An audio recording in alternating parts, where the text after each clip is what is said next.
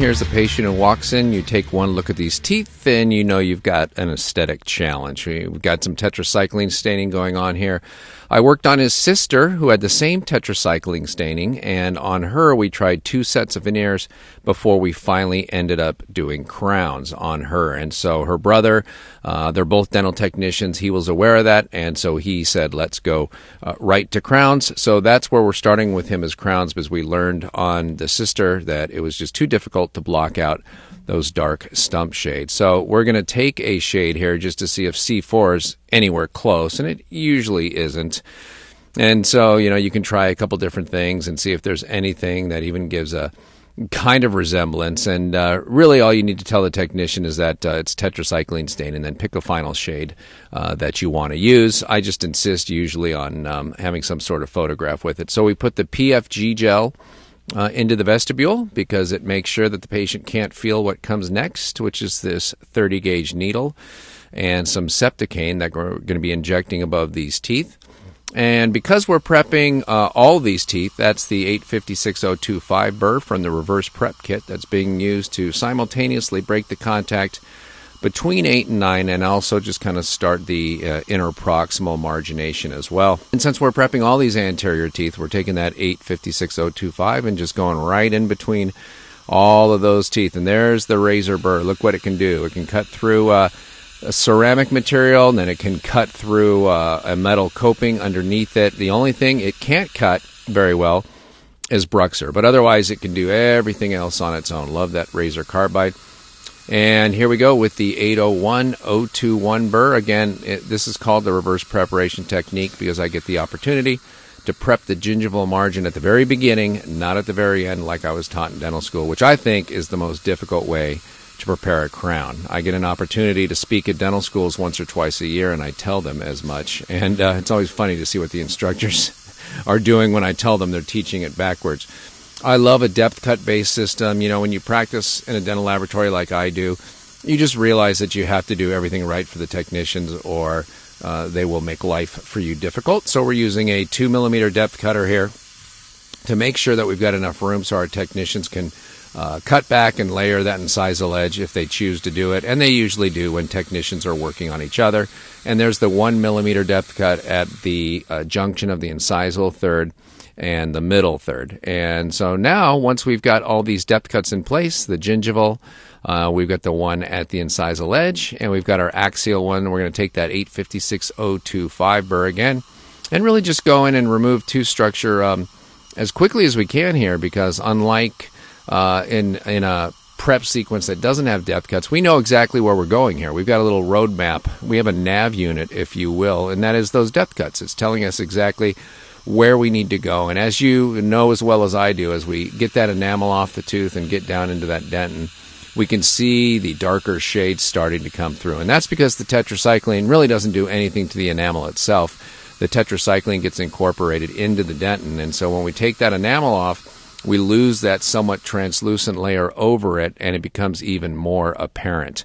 So I'm taking our biotemps now and trying to put them into place. And as you can see, I was having to push it. They weren't falling into place passively. So now I'm using this suck down stent that was made over the Biotemps prep model and looking to see where I have contact between the stent and the tooth. And it looks like it's the lingual of tooth number 11 here. And you'll just have to trust me that we did get a passive fit when we put it down next time. And so now it's time for the reline. So we put the material in. Using a bisacryl material to reline this, you want to be really careful with multiple units with a bisacryl to make sure that you don't lock that on. So we pump it up and down, and we pump it up and down to make sure we don't lock it on. And now we're at the point where on this very first appointment, we are not going to take an impression because I've blown too many cases that way. I just can't seem to get it done. So this first appointment is a quicker one where we anesthetize and we do our rough prepping. You'll notice we didn't put any cords in there. And then we fit the biotemps and we cement these into place. The thing that used to happen to me was I would get recession of some of the papilla between the first appointment and the second appointment. And all of a sudden, I would try in the final restorative crowns at the end, and the crowns would look great, but we'd have some black triangles. So that's how I learned my lesson about not taking impressions on the first appointment. Well, the patient had a tooth that was kind of on the edge before we prepped it, and prepping it put it over the edge. So he went out and had endo done, and we're just filling the access hole here. And it's something, that would have been probably an easy one for me to do, but I was actually out at a lecture, and he was in pain, so he went and saw a friend of ours who's an endodontist, and that's being done.